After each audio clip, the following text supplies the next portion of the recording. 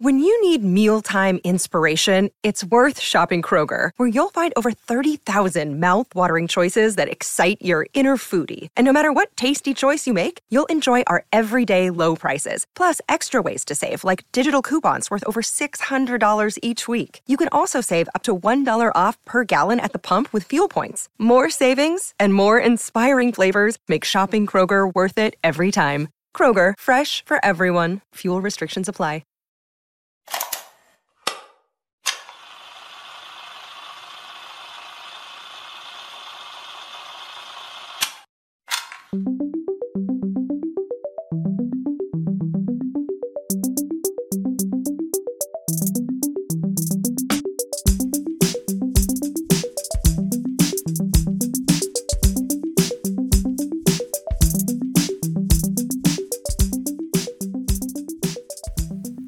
It's pretty easy to dismiss a movie like Jaws, but when was the last time you really watched it and appreciated it for what it is? Jaws has become quite a commonplace movie. It's such an ingrained part of pop culture and the movie zeitgeist that many don't really give it a second thought now. But if it wasn't for Jaws, movies as we know it may not be at the level they are now. It gave rise to the blockbuster. It created the summer movie season. It changed how studios approach movies, and it let Steven Spielberg take his unique vision to the world. Jaws went viral before that was even a thing. So this is going to be a look back on how important this movie is and how it changed everything to do with movies. So before we start, welcome to the Everything 80s podcast. I'm Jamie. Welcome if you're new. Welcome back if you've listened to every episode or if you're somewhere in between. Before we start this whole thing, if you'd like, and if you haven't already, make sure you subscribe wherever you find your podcasts. You'll find me there. Let's check this out.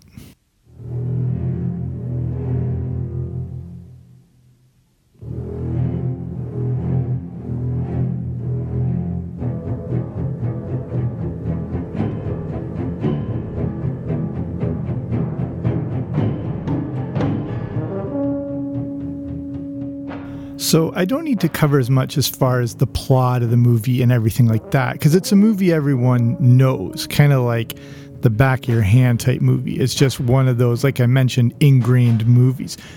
But there's a few interesting things that set the stage for this thing before we look at how influential Jaws became. The most interesting thing is that Jaws was actually based on a book. This book was released in 1974, written by Peter Benchley. They changed quite a lot of the book, especially for the first two acts of the film. They're really a night and day difference at that point. They stuck to the shark hunt for the last third of the movie, which really pays tribute to the same shark hunt in the book. The difference with the book is there are many subplots that are just not explored in the movie, and many different relationship aspects and angles just not covered. The other interesting thing is the book is based on a real story. In 1964, sport fisherman Frank Mundus caught a gigantic shark that was terrorizing the area and was borderline impossible to catch. They ended up basing the character of Quint on Mundus.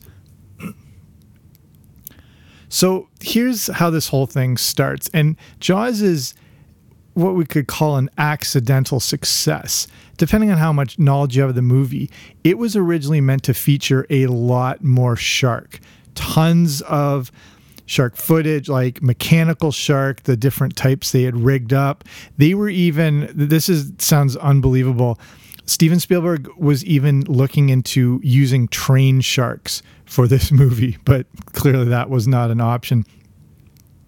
So a lot of the money, the budget, everything was put towards the shark because the shark was going to be the main character. It was going to appear all the time. We were going to see this thing in action. It was a full-on shark movie. But the mechanics of this whole thing became a nightmare.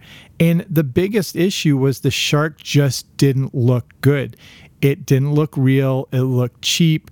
It didn't act natural. There was just no way to mimic a real shark. And it's been a long-running joke, almost since the movie came out about how fake the shark looks. And, perfectly referenced in Back to the Future 2 when Marty's in 2015 and says the shark still looks fake when he's attacked by that hologram 3D image. Because of this shark issue, this terrible realization of how stupid the sharks they created looked, the entire direction of the movie needed to be changed. And this is what changed the trajectory of movies and Spielberg's career forever. Since they needed to limit the appearance of these really lackluster looking sharks, they needed to create a more tense and ominous tone for the film. This was ultimately the success of Jaws. It was the perceived terror that made it so intense and frightening, not the specific shark itself. If the movie had gone the way they wanted, we would have had a, Piranha 3D, if you've heard of that movie, or a Sharknado situation. It would have been this sort of amusing shark slasher film. But ultimately, it wouldn't have been taken seriously, especially since the shark just would have looked so fake. Instead, what we got was a piece of filmmaking genius. The impending fear is what kept everyone on the edge of their seats. Add to this the iconic score by John Williams, and you now had a movie that was terrifying audiences. People, as the tagline went, were genuinely afraid to go swimming after seeing Jaws. People were having panic attacks in the theaters, not because of what they were seeing, but at the sort of hint of what was to come. The idea with the score specifically, arguably the most famous movie score ever. The idea with this was to elicit what they called impending danger. And again, this is usually scarier than the actual danger. Spielberg, again, would capture this tone perfectly in Jurassic Park because as much as the technology advanced at that point, they still are really limited with how much dinosaur you see, especially the T-Rex, in the movie. So again, it's that impending fear, which is always scarier. So this and the combination of the music, were instrumental in how effective this new tone was. Specifically, again, the music, because the music conditions the audience into a sense of fear. As soon as you hear it, you know what's coming. Again, also captured very well in Jurassic Park with the rumbling sound, and then you'd see the ripple rings in the water. As an audience, we quickly learn what that effect meant. Someone was about to get messed up. And Spielberg claims that the movie would have only been half as successful if it wasn't for that iconic John Williams score. So let's look at some of the main production nightmares that happen here. And again, depending on your knowledge of movies, you may or may not know that this is one of the biggest production nightmares in modern film history. Spielberg went over the shooting schedule by 100 days. The movie ended up taking 159 days to complete. No movie ever had been taken that far past the deadline. He also went over budget by $5 million. The projected cost was around $4 million, and it ended up costing $9 million. $3 million of this was because of just the issues with the shark and trying to get these things to work. All the different mechanical versions, larger ones, real life, miniatures, all of it. None of it worked. And again, if this hadn't happened, the future of films and Hollywood may have been much different.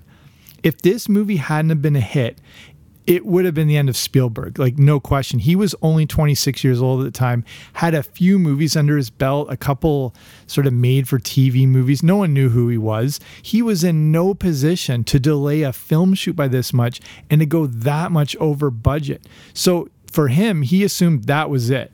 That was it for him in Hollywood. That was his one shot at it. He blew it, but, at least he got there and got the chance to do it. In the future, he would use this experience as motivation to, not get caught up in overshooting and overthinking shots and the budget issues. And specifically, this happened on Indiana Jones and Raiders of the Lost Ark. Spielberg said he made it a point to finish the shooting in time to prove to himself and George Lucas that he could do it.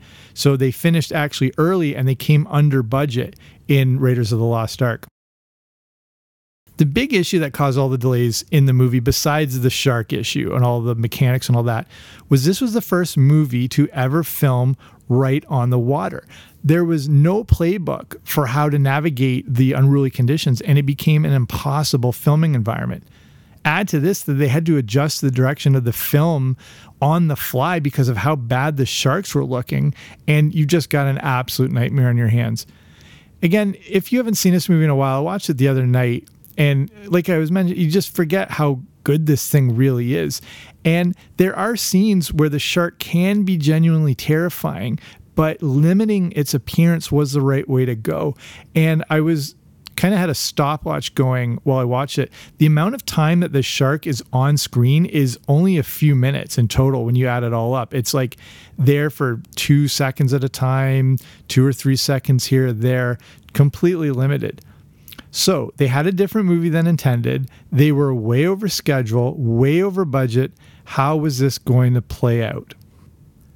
And this is where another revolutionary, groundbreaking approach happened, and that was the unique marketing campaign.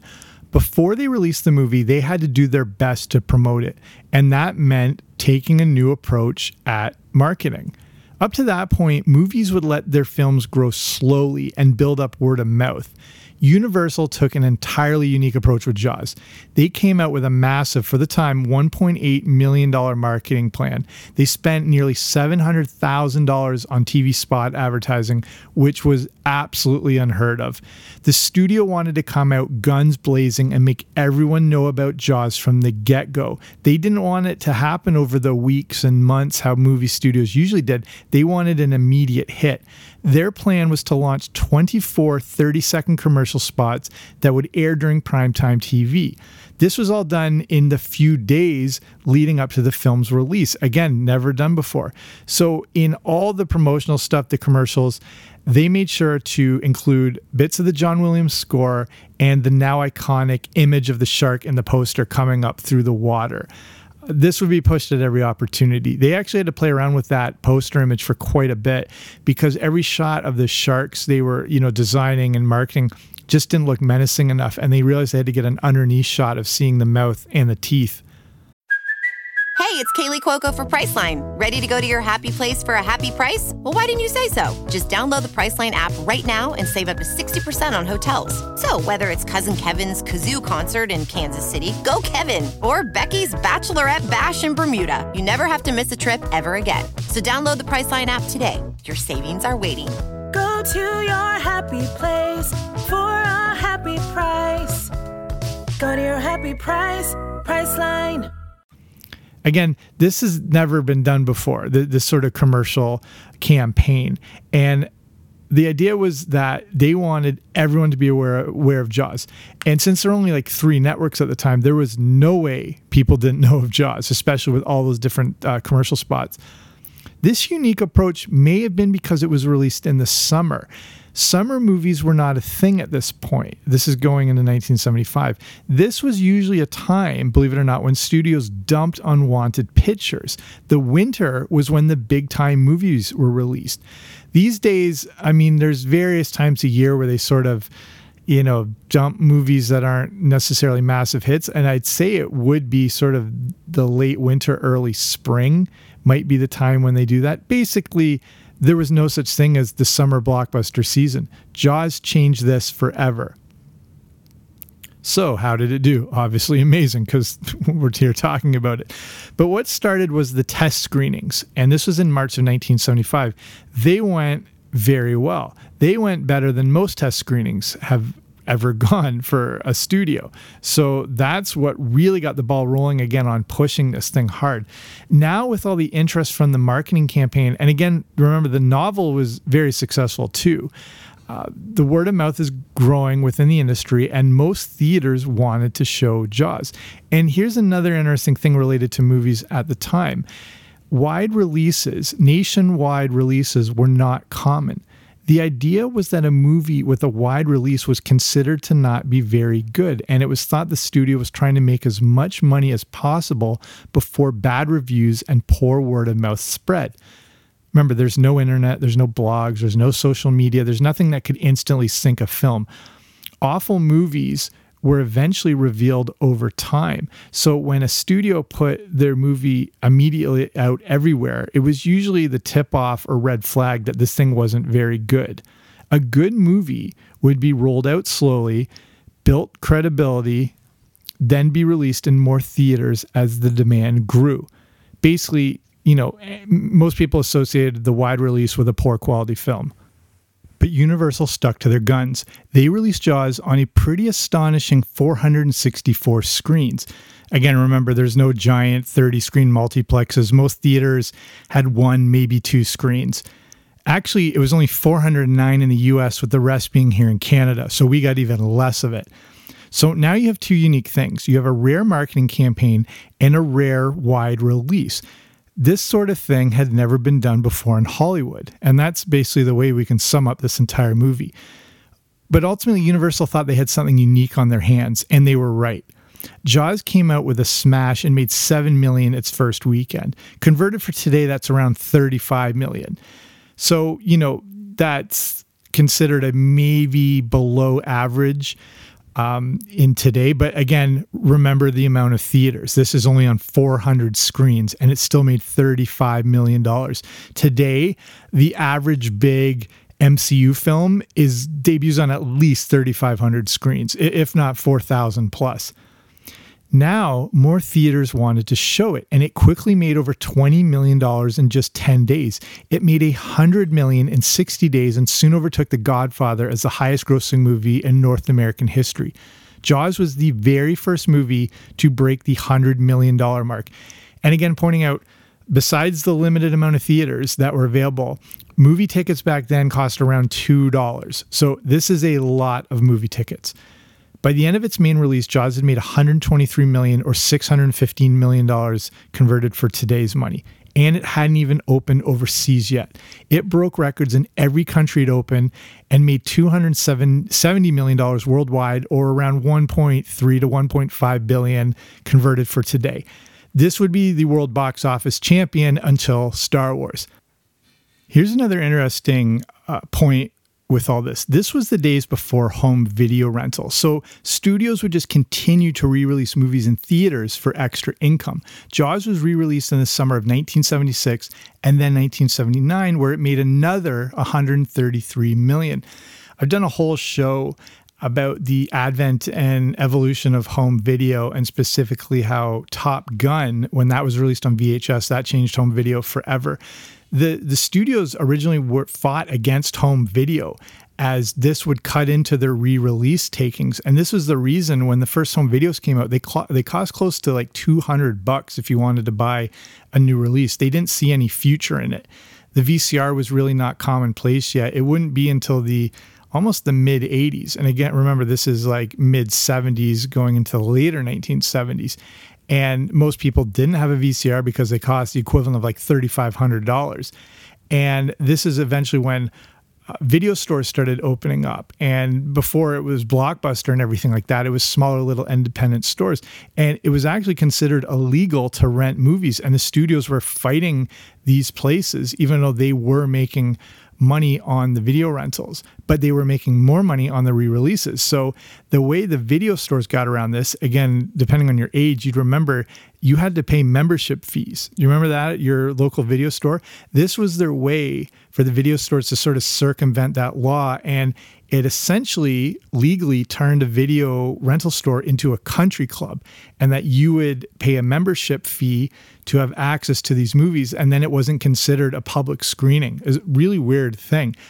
Eventually, they learned, how much money could be made on home video, but at the time, this wasn't even foreseen as anything potential, especially financially. Jaws eventually would come to video, and fact of the podcast, it was the very first Laserdisc ever released in 1978. There's some good dinner trivia for you. So what I'm trying to say through all this was Jaws was a hit, and this is how Hollywood was changed forever. Everything Hollywood normally did with movies, Jaws did the opposite of. Consider it just the George Costanza of films. Now every studio wanted their own Jaws, and they would change the way they marketed their films. Movies would now get nationwide releases. Heavy advertising campaigns would also accompany this. The days of slowly releasing a film and letting it build up over time were over. Things were now all about making an immediate impact. Studios had no idea that movies could make this kind of money. Hollywood had been going through a bit of a recession for about 5 years leading up to 1975. if it wasn't really for The Godfather, there wasn't anything notable that was drawing people to the theaters, and there's just nothing was monumental. Nothing was just bringing people out until Jaws came out. Huge releases and giant marketing campaigns are completely normal today, but this is all because of Jaws. Everything, again, about this was copied perfectly with the release of Star Wars in 1977. They took the exact same approach and then became the new box office champ until another Spielberg movie, E.T., and then that would be the highest grossing film until another Spielberg movie, Jurassic Park, in 1993. The other interesting thing that I touched on is that Jaws and Star Wars gave birth to the summer blockbuster season. Again, there had never been huge blockbuster movies like this before that everyone had to see. Like I said, it was viral before going viral was even a thing. It was the essence of water cooler talk. You didn't want to be the person that hadn't seen Jaws or hadn't seen Star Wars. And since they were released during summertime, people who had the summers off went back to see it multiple times. And since it was more accessible to kids, say, where The Godfather wouldn't be, kids could now go back multiple times, and they had the summers off. So they were seeing this movie 10, 20, 30 times like that. It never occurred to the studios that summer vacation allowed people to keep going back to the theater. Again, it was also the 70s. What were you going to do? There were only 3 networks. There's no home video, no streaming, no internet, no home video games. The only options were really roller skating and disco. Jaws put in place not only what the blockbuster could be, but the entire summer blockbuster season. And I just did an episode a few episodes back about the 1980s and the summer blockbuster season, and I rank each year to see which was the best one of the decade. If you want to go back and check it out, I think that one was pretty good. So I'll start winding it down here. And this is what I mean from the start when I said it's easy to overlook Jaws. Everything we know about big movies today have their foundations in Jaws. Everything that seems commonplace about Hollywood, marketing, big releases, commercials, campaigns, all can trace their roots back to this film. If Jaws wasn't the success it was, Steven Spielberg would have been completely ousted from Hollywood, and he wouldn't have changed the landscape of film. Again, then we wouldn't have gotten Close Encounters. We wouldn't have got E.T. and then Jurassic Park and all that, build and monumental epicness that, again, changed the landscape of Hollywood and entertainment. The advancement in movie making, again, would probably be way behind where it is today, and Hollywood would be a completely different place. If those original mechanical sharks hadn't looked so bad on film, Jaws would have ended up an entirely different movie. Fortunately, all the issues they faced changed the direction of filming, created the first true blockbuster, and ushered in a whole new era of movies. So I'll finish it off there. Hopefully you found this interesting. If you haven't seen Jaws in a while, go back and check it out. I watched it on, I think it was Prime Video. But it might be on Netflix, I can't remember, but have a look around the different streaming services. Again, if you haven't seen this movie in a while and how good it really is, and just the tone and the essence and the atmosphere that this movie created. If you look past the fake shark thing and just sort of really buy into what Spielberg was doing with this movie. And again, if you can, where I saw it on Prime Video, I think it was a more remastered edition, and it looks amazing with the quality of film, the sound, all that sort of thing. So definitely check it out. But that's it for me. I'll just finish with, if you want to cut it off here, that's good. I want to finish with a way to support small shows like this. If you're interested in that, through patreon.com, which is a platform where independent shows can kind of stand out more and compete against the juggernauts that exist in the podcasting universe now, which is made up of, big corporations, celebrities, huge podcast networks.